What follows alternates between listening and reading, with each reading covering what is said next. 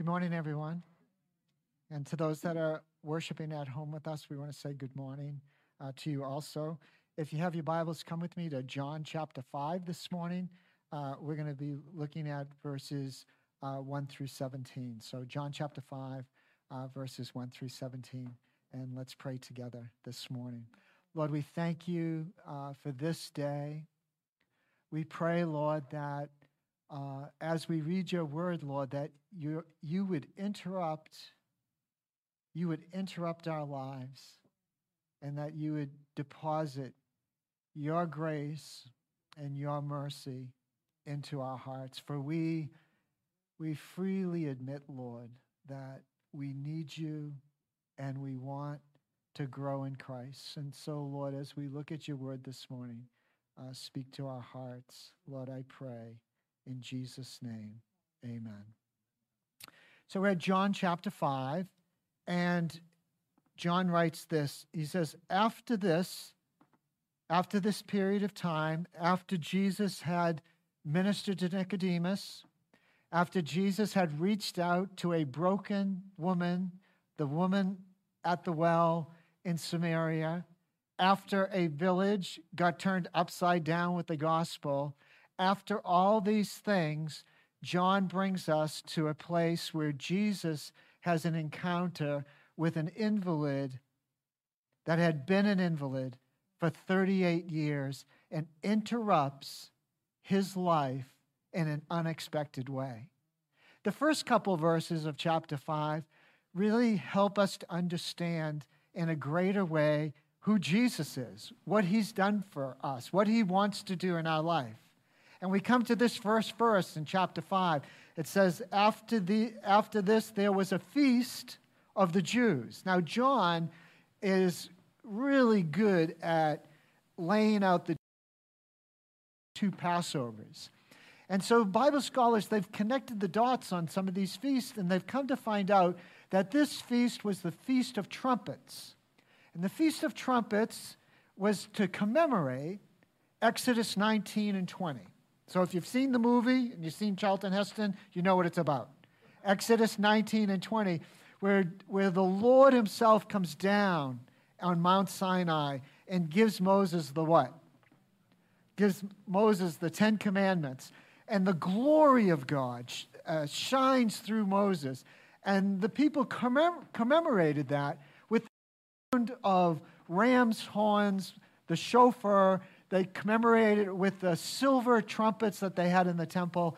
And all of that points to one day the great trump shall sound, the dead in Christ will be raised up, and the Lord will come again for his people.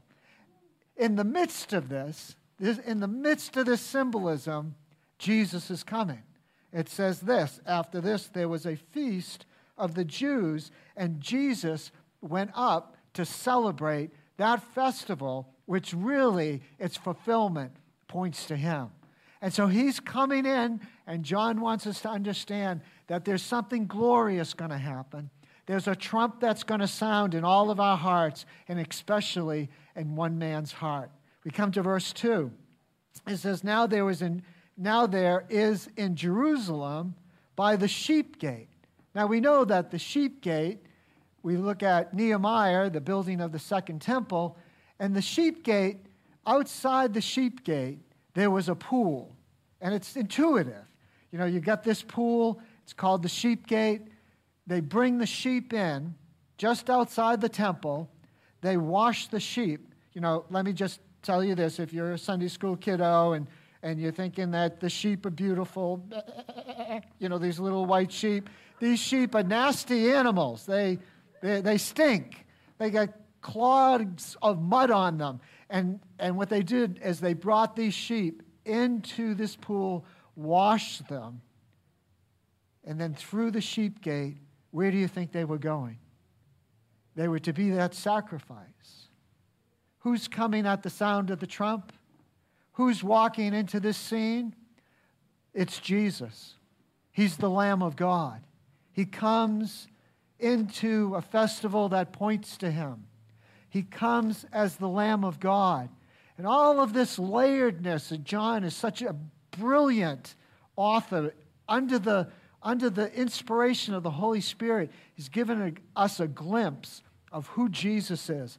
He says that he comes to the pool. In Aramaic, it means Bethesda, which means what? House of what? House of mercy in Aramaic.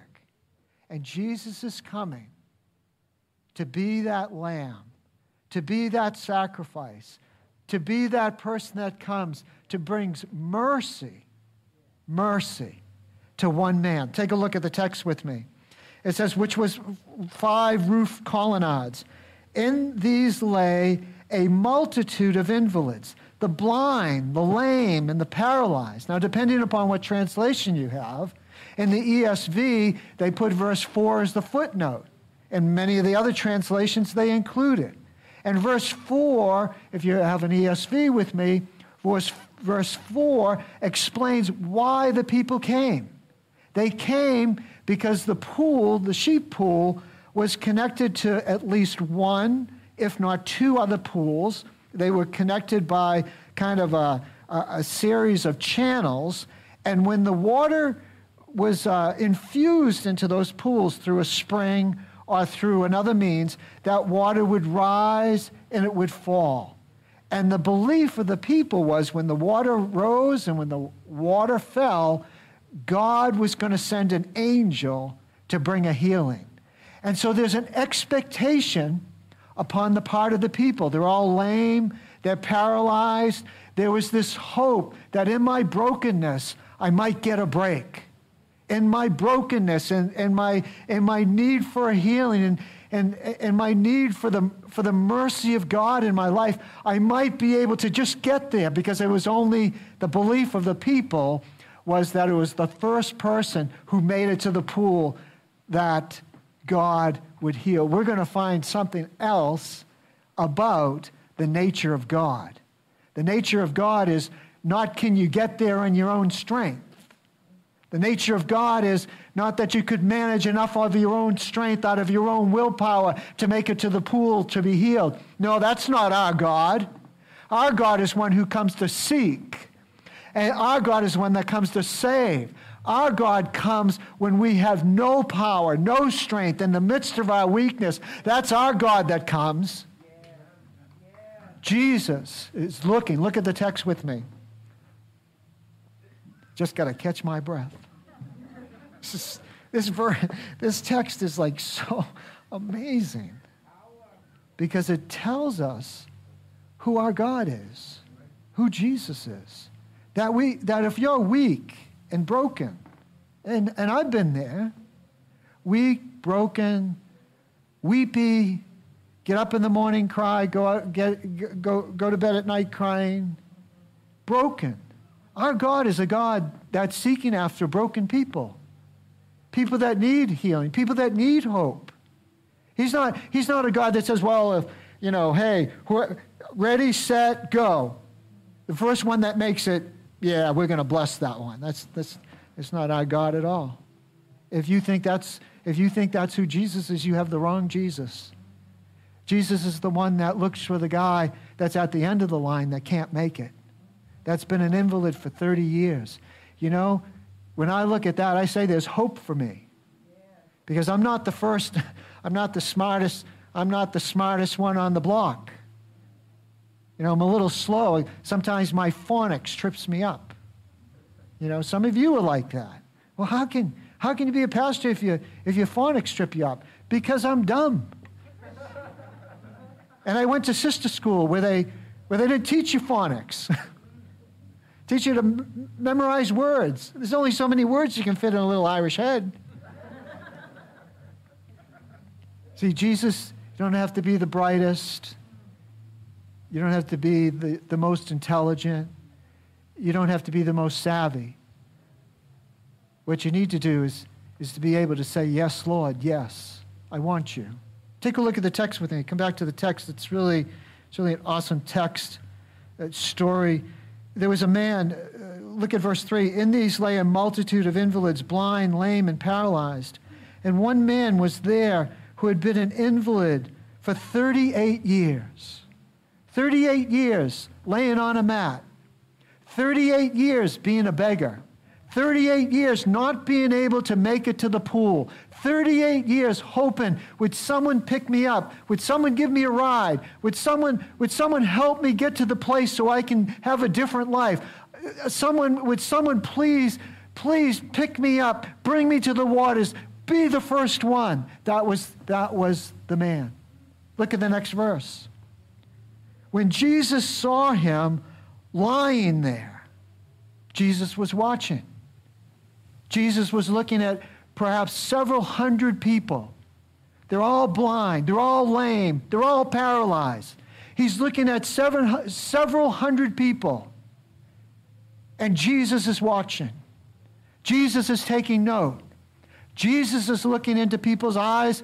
He's looking into their hearts. You know, if there's anything else, if there's nothing else you take away from here today, no, Jesus is watching you. Jesus sees your brokenness. Jesus sees your need. Jesus knows where you live, how many hairs are on the top of your head, and he knows how many Dan Diamato's lost over the years, that he has very few hairs left on his head. He knows that. He knows it all. You say amen, Dan? Amen. There we go. How long do you think Jesus was watching? 38 years. How long do you think he's watching at this pool? I try to trick out the people at 8:30. You know, they're not that bright, you know, at 8:30. And when I taught Bible in high school, I always used to give the students, the answers before the test. The principal would get wigged out about it. She said, "You can't do that." I said, "I'm the teacher. I'm going to give the kids the answers, so they'll do well on the test." What I found, if you gave them the answers, they actually looked at them. They actually put the answers in their heart. Take a look at the text with me. I'm going to do the same for you. When Jesus saw him lying there and knew that he had already been there, what? A long time. A long time. Jesus never gives up. Always seeking. He's always watching. He's always looking for the one that can't make it, the one that's lame and weak, broken in heart. He's always seeking. Look what Jesus says to the man. It says Jesus was there and he's watching and been there a long time, and he said to the man, "Do you want to be healed?" What? Jesus, what a stupid question. Do you want to be healed? Of course. Do you want to be healed? Why did Jesus ask him that question? Do you want to be healed? Because he's looking. He's looking to draw out the man's heart. He's looking to draw out the man's faith. He's looking to draw out, will you trust me? Sometimes we're in the most difficult situations in life. We will all be there. Jesus asked us all the same question. He asked me that question. Ed, do you want to be healed? And I answered, I am this man. I answered him the same way that this man did. Yes, but. Yeah. Yes, but. Yes, but I can't get into the pool. Everybody else runs ahead of me. Think about it. Do you want to be healed? Yes, but I don't want to give up. I don't want to give up my income from begging. I don't want to have to trust you. Yes, but I don't want to give up my identity as a victim. I don't want to give up my identity as that poor man that's paralyzed. I don't want to give up my identity because I don't want to trust you, Lord. Do you want to be healed? What's your but? Do you want to have joy in your life? What's your but?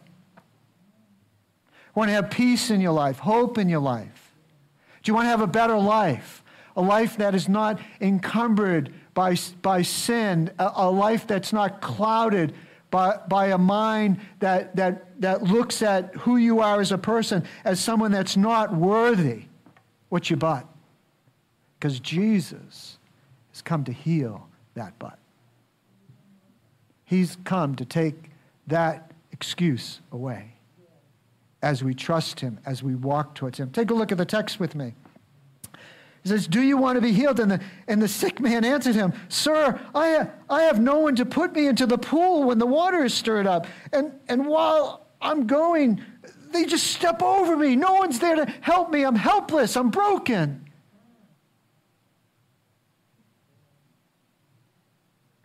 And at that moment, Jesus saw the kernel of faith, that minuscule, flickering light. Jesus ignored the but and just took the yes. Jesus ignored all the man's excuses, and he saw that mustard seed of faith. And when Jesus saw that, grace was poured into this man's heart. Grace. Take a look at the text with me. I have no one to put me into the pool when the water is stirred up. And while I'm going, another steps down before me. And Jesus said to him, Get up. Take up your bed and walk. See, when Jesus saw that kernel of faith in the man's heart, Jesus released his grace into the man's heart. And what was the result when that kernel of faith met the transformational power of grace? He did what? He got up. And that is our God. That's Jesus. Are you broken? Do you want to be healed? Yes, but. Relationships haven't worked out in your life. You've been disappointed. Do you want a new life? Do you want to be healed? Yes, Lord. When God sees the yes, he empowers the will to stand up. See, it's not about who can run and get there first. No way, that's not our Jesus. It's about the Lord seeing the broken, the one that can't get there first, and saying, that's my sheep. That's why I'm leaving the 99 and I'm going to get the one. That's why Jesus will leave it all to get to the one that the Father has given to the Son. That's me. I'm that guy. I'm that guy. Where I was a young man, and I said, yes, Lord, and he took care of the rest. Where are you today? Are you this man? I'm this man. Are you trying in your own strength to be healed and to be set free and to accomplish all that God has for your life? Are you that person that's seeking for joy and peace in your life? And you just can't make it to God? Know this. Jesus has been watching you a long time, and today's your day. Do you want to be healed? Stand up. That's Jesus. Take a look at the text with me. It says, Jesus said to him, Get up, take up your bed, and walk. Why does he say, take up your bed? Not going back. Thank you, Alex. That old life is gone. But there's no littering around the pool, so take up your bed. Carry in, carry out. That's right. Carry in, carry out. It's an Alex Knight quote. You'll see that on Facebook someday, but it won't be from me. Jesus said to him, Get up, take up your bed, and do what? Get on with your life. That's it. Get on with your life. You know, there's a lot of messed up people in this room. How can I say that? I'm one of them, but I know you. And Jesus doesn't hold any of that against us. Jesus doesn't say, well, you live this sinner life. Well, now you got to, work hard and maybe I'll let you in the club. No. He doesn't do that at all. He says, now walk in the new life that I've given you. And this guy's just like me. He's got some problems with sin. So Jesus is going to do a follow-up visit. And he's going to remind him to walk in the new life. Take a look at the text with me. There's an interlude. There's a parenthetical thing going on with the Sabbath. You got a set of notes. Now that day was the Sabbath. So the Jews said to the man who had been healed, "It is the Sabbath, and it's not lawful. You're breaking the fourth commandment for you to take up your bed." These guys are nuts. Can we be this religious? Yes. Yes, thank you, sister. Yes, we can. We can have someone come in here, an old drug addict, and gets all healed up, but he's not quite dressed right or doesn't smell right, and we'd be there like, Did you sign up online?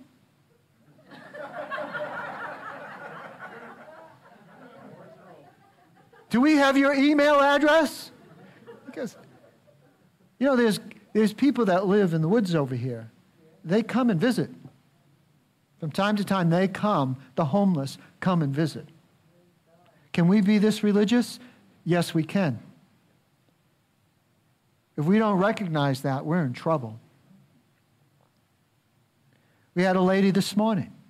Well, I'd like to take the survey. I don't have a computer.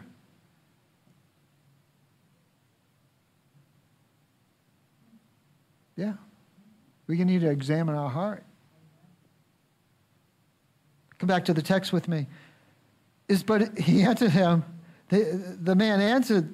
But the man answered them. The man that was healed said, "Hey, it ain't my problem. I only did what I was told. I don't know who this man is. Do you know who this man is? I don't know who this man is." And he begs off. Because he doesn't want to get charged with breaking the fourth commandment. Take a look at the text. The man who healed me, the man said to me, "It's not my fault." He said, "Take up your bed and walk." I only did what he told me to do. Verse 12. They asked him, "Who is the man who said to you, 'Take up your bed and walk'?" Now the man who had been healed did not know who it was, for Jesus had withdrawn, as there was a crowd in the place. And afterwards, Jesus did what? He went, and he sought him, and he found him again. Why? Because Jesus never gives up on us. And he said to the man, "Hey," take a look at the text with me. It's in the perfect tense, just before I share it with you. After which Jesus found him in the temple and said to him, See, you are well. Perfect tense, meaning something that is complete, something that's permanent. Jesus didn't come to check up on him and say, "Oh, I healed you, and you look like you're going to start sinning, so whoop, we're going to draw that back from you." No. Jesus is not like that. Jesus speaks to the man again, and he says to the man, "See, you are well. Sin no more, that nothing worse may happen to you." What's Jesus saying? He's saying, go for it. Go for it. Thank you, sister. Yeah, we need to have another preacher up here. Don't look back. Thank you. Don't look back. Keep on trucking. Step into the holiness and purity and the life that Jesus offers you, and you're going to find peace and joy in your life. Why? Because Jesus never stops working. That's the end of our text. He never gives up. He never stops working. And he's looking for hearts that are broken and hearts that it can experience the transformation that comes from grace. Could this man make it to the pool by himself? No. Can we make it to heaven by ourselves? No. We need Jesus. This text is one of the most remarkable stories about the grace of God. That when you think you are totally done in, helpless, can't find a way to get to God, God comes to this man. And it is the same way today. We have a God who is seeking a broken heart, seeking a heart that needs to be healed. And he leaves the 99 and go gets the one. There were hundreds of people here. But Jesus came and got this one man. And he'll do the same for you today. Can you say amen? Amen. Let's prepare our hearts to celebrate the Lord's table this morning.